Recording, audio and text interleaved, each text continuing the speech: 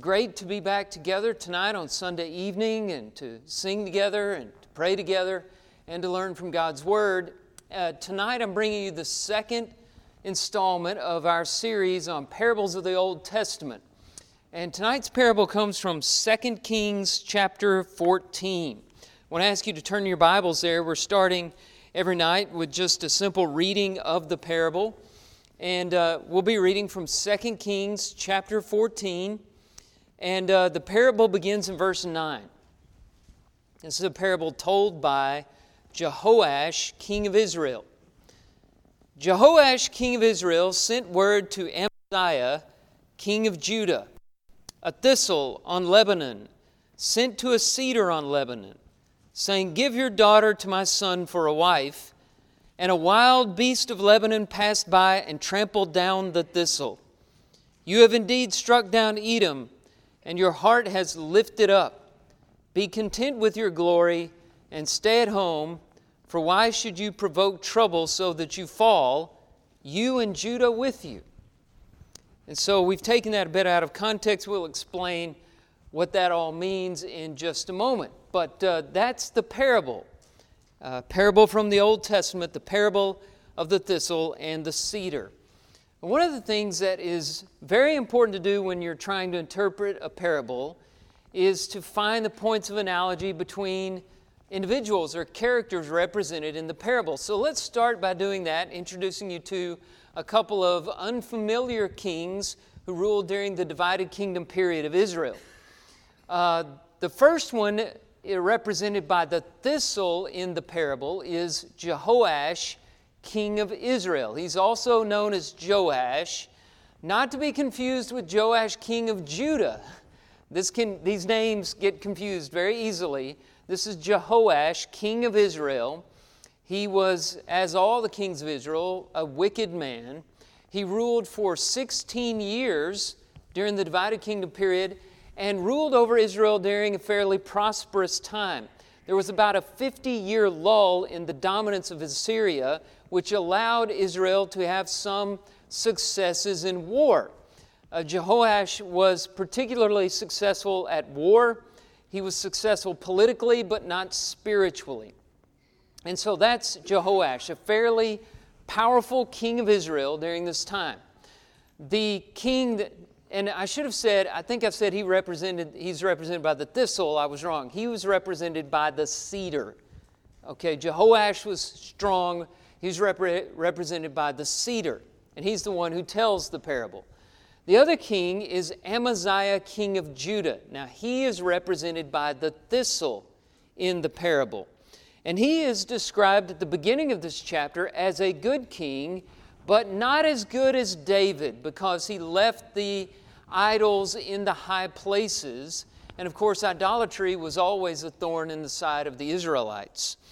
He also had some military successes that are mentioned in verse 7 of 2 Kings chapter 14, two in particular. First of all, he struck down 10,000 Edomites in the Valley of Salt. A king of Judah before him had lost the territory of Edom, and he regained it, defeating the Edomites, 10,000 of them, in the Valley of Salt, which would have been the Dead Sea area. Secondly, that same verse tells us that he took Selah by storm. Selah was probably territory east of the Jordan River. Now, in each of these battles, although he was successful, he made some very important mistakes. And these are mentioned not here in Kings, but in 2 Chronicles 25, the parallel account. A lot of times Chronicles will tell you God's point of view of things and often lists some spiritual problems behind the facts of history that are presented in Kings. So in 2 Chronicles chapter 25, both of these battles are mentioned that he was victorious in, but also some mistakes that he made. So let's take, first of all, the successful battle against the Edomites. He recruited 300,000 men of Judah to fight that battle, but then he also hired 100,000 mercenaries from the northern kingdom of Israel. He was king of Judah. He hired 100,000 men from Israel to fight with him against the Edomites. An unnamed prophet came to him and said, "The Lord doesn't want you to use these men from Israel." So he sent them home with pay, but they were disgruntled because they didn't get the spoils of war that they had been expecting. So they went and they attacked a number of cities of Judah, killed about 3,000 people, and took spoil. That was a flaw. The mistake was hiring these men in the first place. With regard to the battle against Selah, he made another mistake. After his victory, he included Edomite gods in his worship. And of course, these gods were false. That was one mistake. But also, it's a bit of a head-scratcher because he had just defeated Edom. So why worship gods that weren't able to protect their own nation? It didn't make any sense. Another unnamed prophet presented himself to King Amaziah and, of course, rebuked him for that worship and told him that God would destroy him because of his idolatry. Now, for some reason, on the heels of those victories, the victories against the Edomites, where he made a mistake in hiring those mercenaries, and the victory against Selah, in which he worshipped Edomite gods, on the heels of those victories, he set his sights on the northern kingdom of Israel. And this is the context of the parable. He sends a message to Jehoash, king of Israel. Here's what he says in verse 8. "Come, let us look one another in the face." Robert Alter translates that, "Let us face each other down." What he's doing is he's challenging the king of Judah to battle. And in response to that, the king of Judah sends this parable of the thistle, who represents Amaziah, king of Judah, and the cedar, and a wild beast that destroys the thistle, who is representing Jehoash, king of Israel. And he says, after the parable in verse 10, "Your heart has lifted you up." You're not seeing things correctly. I'm warning you, Amaziah, you're no match for me. You may have won these battles against these other nations. Just take pride in that. Your heart has lifted you up. You're facing a defeat. But Amaziah wouldn't listen. And Israel crushed Judah's armies in Beth Shemesh, and Jehoash captured Amaziah in a humiliating defeat. The Israelite army broke down a section of the wall of Jerusalem as wide as 2 football fields and looted the gold and silver out of the temple. Years later, verse 20 tells us that Amaziah was assassinated in a conspiracy, and he was brought on horses for burial in Jerusalem. Now that was a disgrace for a king. He should have been brought in a coffin or on a litter or something like that. Michael Whitworth, in his commentary on Kings, said that this would be akin to taking the body of President Kennedy from Dallas to Washington, D.C. in a dump truck or maybe dragged behind it. That's how much of a disgrace this was, to bring the body of a king on horses to the city of Jerusalem. And so Amaziah had been blinded by pride, and that was his downfall. He was defeated, and while he began well, he died in ignominy. Now, that's the perspective of a thistle, and it shows how blind pride makes us. A thistle is small compared to a cedar. It just can't see the actual world that it's in. It's like a monkey in the canopy of a rainforest, or a grub on the ground, or a flea on a dog's back. You just can't see things very well. I don't know if you like the Far Side. I like Far Side cartoons. And a lot of these Far Side comic strips, you have fleas on dogs' backs. And they're all jokes about perspective. I got a few of them here. Here's one. I know you can't read the caption, but there's a couple of flea gangsters hiding behind a dog hair, and there's another flea they're trying to catch behind another dog's hair. And they say, "Listen, before we try and take this guy, let me ask you this. You ever kill a flea before, Dawkins? It ain't easy." Some people don't get Far Side. Evidently, this entire audience doesn't. Sadly, I've got 2 more. So here's another one. There are these fleas hiding behind dog hairs. And this one says, Francis, I've got a feeling we're not on Toto anymore. Pretty good. And here's a couple of fleas looking at a sign, kind of like you'd see at the mall. You are here. They're on the dog's back near the tail there. So, as a flea, you don't really understand the world. You're just seeing things from a very limited perspective. And that's the way the parable presents a thistle. In this forest of cedars, thinking it's on the same level as a cedar tree. It's a great illustration of the blindness of pride, and it's a reminder for all of us. So I'm going to take the next few minutes to develop this idea by talking about 3 things that pride cannot see. And here's the first one. The proud, number 1, cannot see their lowly distinction. In the parable, the thistle and cedar dwelled in the same forest, and the thistle assumed wrongly that it was equal to the tall trees surrounding it. It asked the cedar for its daughter in marriage, thinking they're on equal terms. But they weren't. And it seems that only the thistle was unable to see that. That's a good illustration of what pride does to us. Nature is an ecosystem with all kinds of different specimens, some of them large, some of them predators, some of them small. All kinds of vegetation, some of them tall like the stately cedar, some of them small and fragile like the thistle. And sometimes specimens within the ecosystem get confused. You know the legend of Tarzan, about a boy raised among wolves, and he thinks he's a wolf until he sees human beings, and he learns late in life that he's not like the animals that raised him, he's a human being. That kind of confusion happens in nature sometimes. I've heard stories about, dogs who are raised from puppies with geese, for example, and they think they're a goose. And they don't realize that they're different because they're surrounded by animals that aren't like them and have come to enjoy their company and get accustomed to them. And that kind of confusion is in this parable. You have a thistle who thinks it's a cedar. And it's not good. That kind of blindness is really bad. You ought to be able to see the difference between yourself and others, especially when it comes to God. We've got to understand our lowly distinction before God. I think it's very interesting that Jehoash uses this phrase, your heart is lifted up, in verse 10. Did you notice that?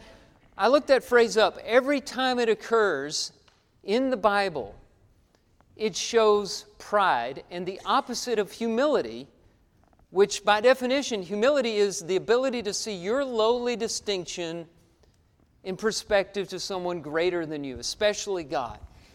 Every time that phrase lifted up is used, it's somehow showing pride, the opposite of humility. Let's look at a few examples. Deuteronomy Chapter 8, verses 11 and following shows self-reliance.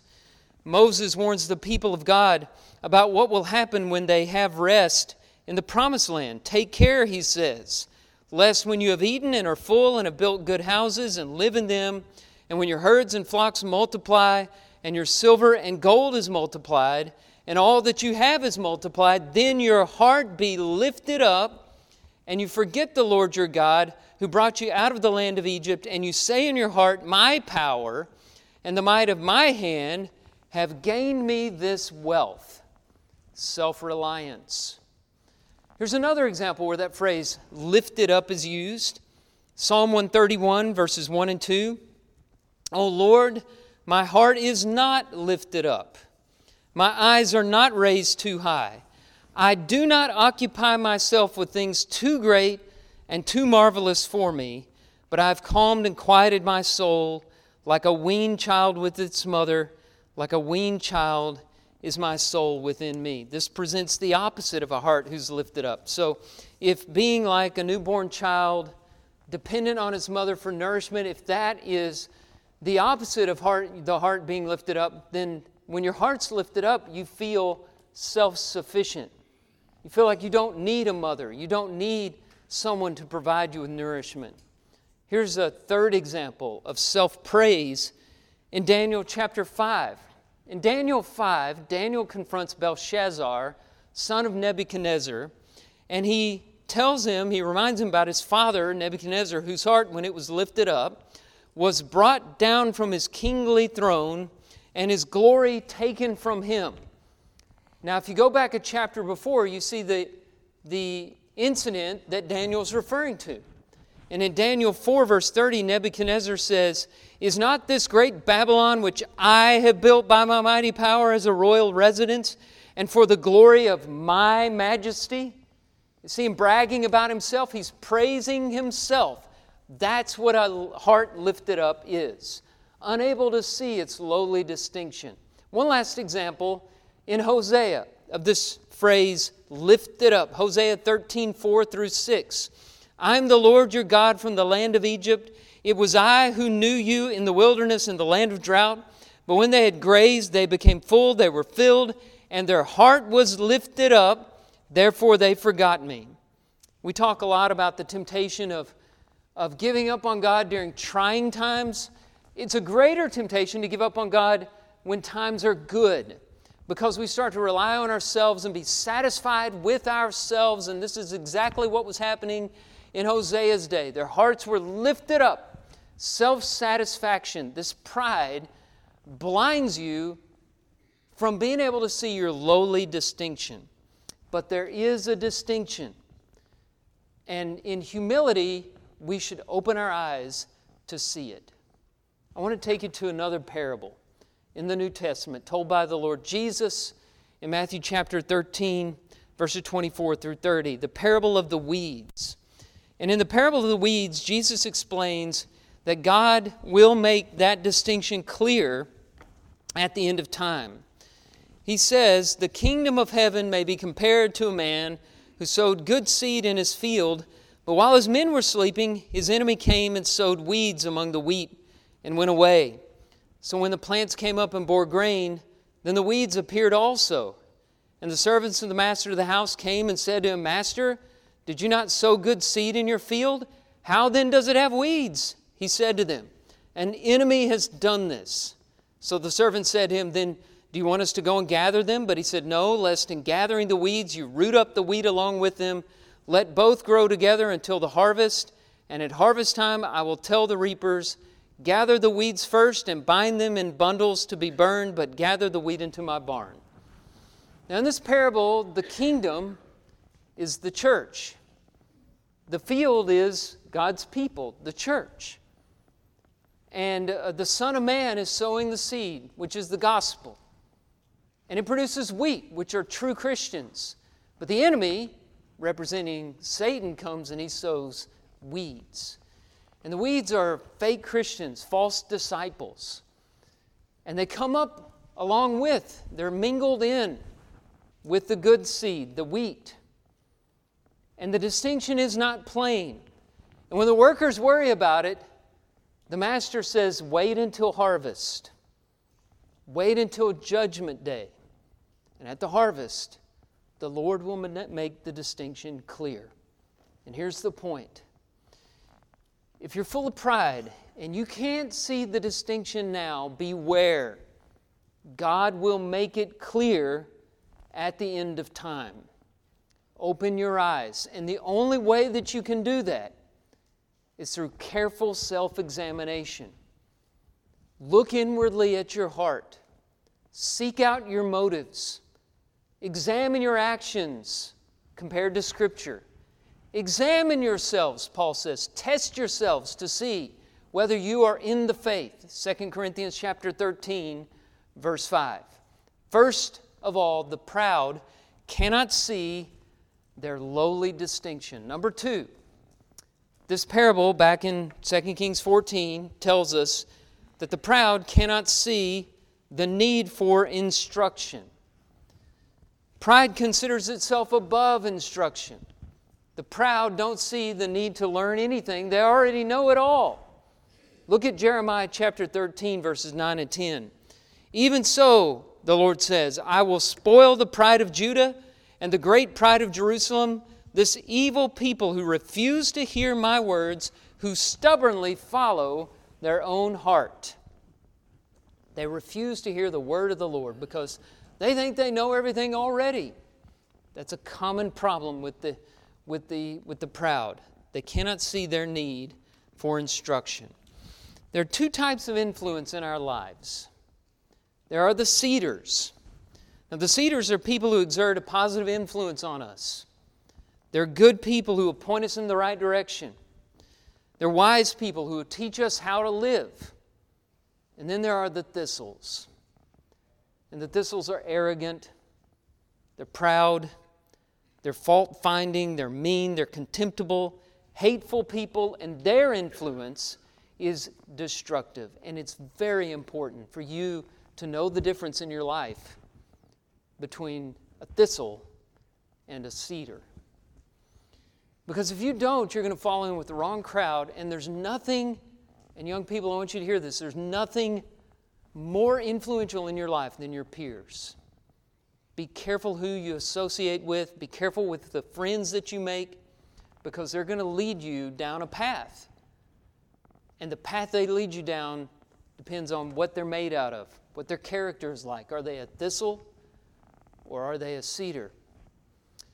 There are lots of stories about people who are in the presence of great cedars, in the presence of good, positive influences, and they can't see it because of their pride. In The Empire Strikes Back, Luke goes to Dagobah, and he's looking for Yoda, this great Jedi Master, and he sees this little green thing. And it's this goofy, weird alien that's saying all these funny things. And he keeps asking him, "Do you know Yoda?" "Yes, I know him."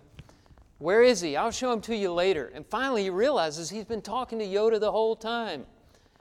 And that's how life is a lot of times. We're looking for someone great, someone wise, and that parent or that Christian example or that teacher has been with us the whole time, and we've been taking them for granted. When we meet King Saul in 1 Samuel chapter 9, he's looking for his father's donkeys. And he's told there's a man of God who can help you. And so he comes to the city where the man of God is to reside, and he sees this old man. And he goes to the old man and he asks him, "Tell me, where is the house of the seer?" And the old man looks at him and he says, "I am the seer." He'd been talking to the very man that he was looking for all along. It's probably the reason for the warning in Hebrews chapter 13, verse 2. "Do not neglect to show hospitality to strangers, for thereby some have entertained angels unawares." It reflects back on that visit of the angels to Abraham's tent, when Abraham invited them in, gave them food to eat, and talked with them for a long time before realizing that he had been in the company of angels. This happened in the life of Jesus, where people were with him and never realized it. With the Son of God and didn't understand it. Philip says in John chapter 14 to Jesus, he says, "Lord, show us the Father, and it is enough for us." And Jesus said, "Philip, whoever has seen me has seen the Father." You've been with him the whole time. After his resurrection, he meets two disciples on the road to Emmaus, and they talk on the way to a place where they sit down for a meal together. And when Jesus breaks the bread, he vanishes from their eyes, and they realize they've been with the risen Lord this whole time. And they look at one another and they say, "Did our hearts not burn when we were with him?" They were with a stately cedar from whom they could learn much. And they didn't know it because of their pride. Don't be so proud that you take them for granted. Don't take that old Bible that you've been studying since you were a child in Bible class. Don't take it for granted. Don't take your godly mother and father for granted. Don't take that grandparent who's been going to church every week, his or her entire life. Don't take that grandparent for granted. while you have them with you, learn from them. Don't take your old church for granted.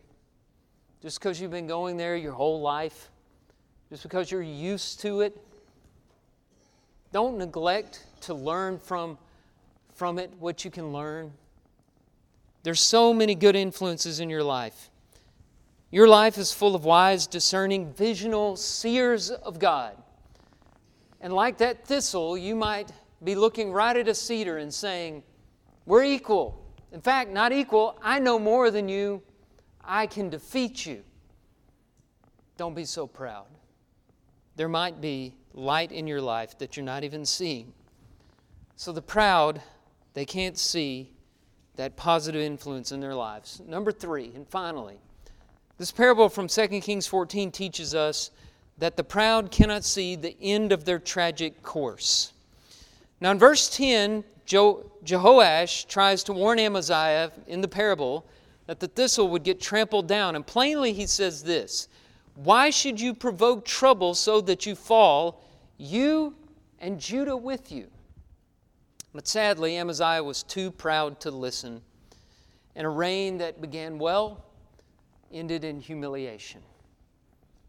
It reminds us of a proverb of Solomon. Proverbs chapter 16, verse 18.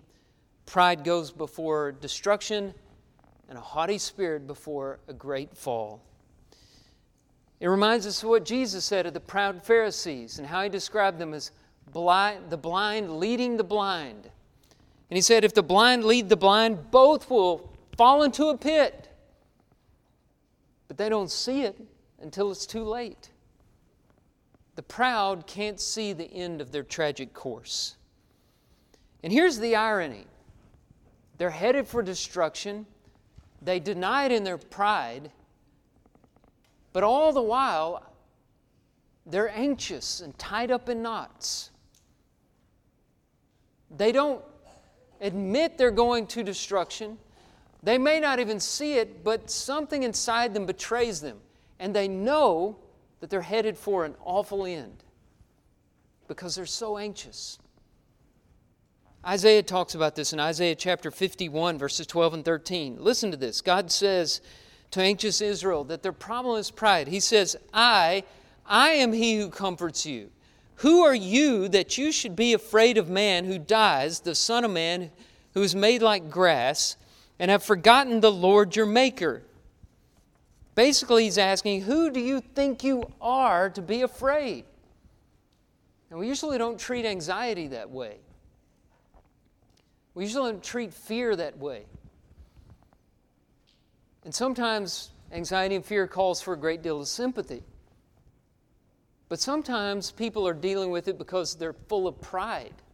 And when pride is the problem, it's very appropriate to ask, who do you think you are to be afraid of a man when God is watching out for you?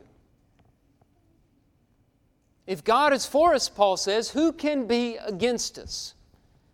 And Peter was even plainer on this point. In 1 Peter chapter 5, verses 6 and 7, we always go straight to verse 7, casting your cares on Him because He cares for you. But if you go back to verse 6, here's where Peter begins that thought about casting your anxieties on God. He says, humble yourselves therefore under the mighty hand of God, that at the proper time He may exalt you, casting your anxieties on Him because He cares for you. So the casting of your anxieties on God is an explanation of how you humble yourself before His mighty hand. We usually don't think about that. We often say, well, somebody dealing with fear is humble. And the Bible is challenging us and saying, you may be afraid, you may be troubled because you're too proud to trust that God can take care of your life.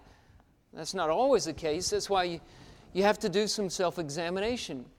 Ask yourself, am I troubled inside because my pride is leading me to destruction and I'm just not seeing that tragic end I'm headed for? My instincts, my conscience, everything inside of me is screaming at me to wake up and pay attention, and I'm just blinded by my pride. You need to examine yourself in prayer and ask yourself, is this my problem? It was Amaziah's problem. And he couldn't be deterred, even with the clever parable told by Jehoash and the plain words, "Your heart has lifted you up." It will lead to certain destruction. We ask, why would a thistle go to war with a cedar? But we war with God all the time. When we refuse to obey His commands, when we refuse to trust in Jesus, we war with God all the time. We set ourselves on an equal plane with Him. We think we know better.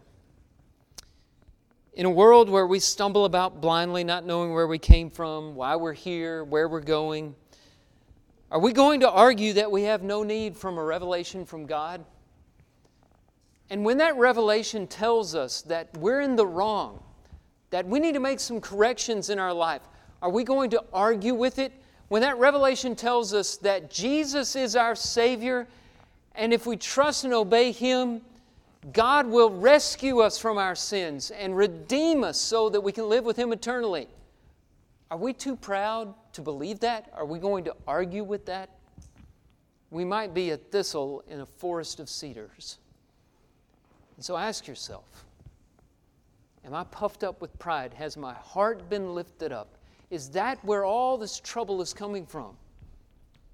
And do I need to humble myself tonight so that my eyes will be open to God's will?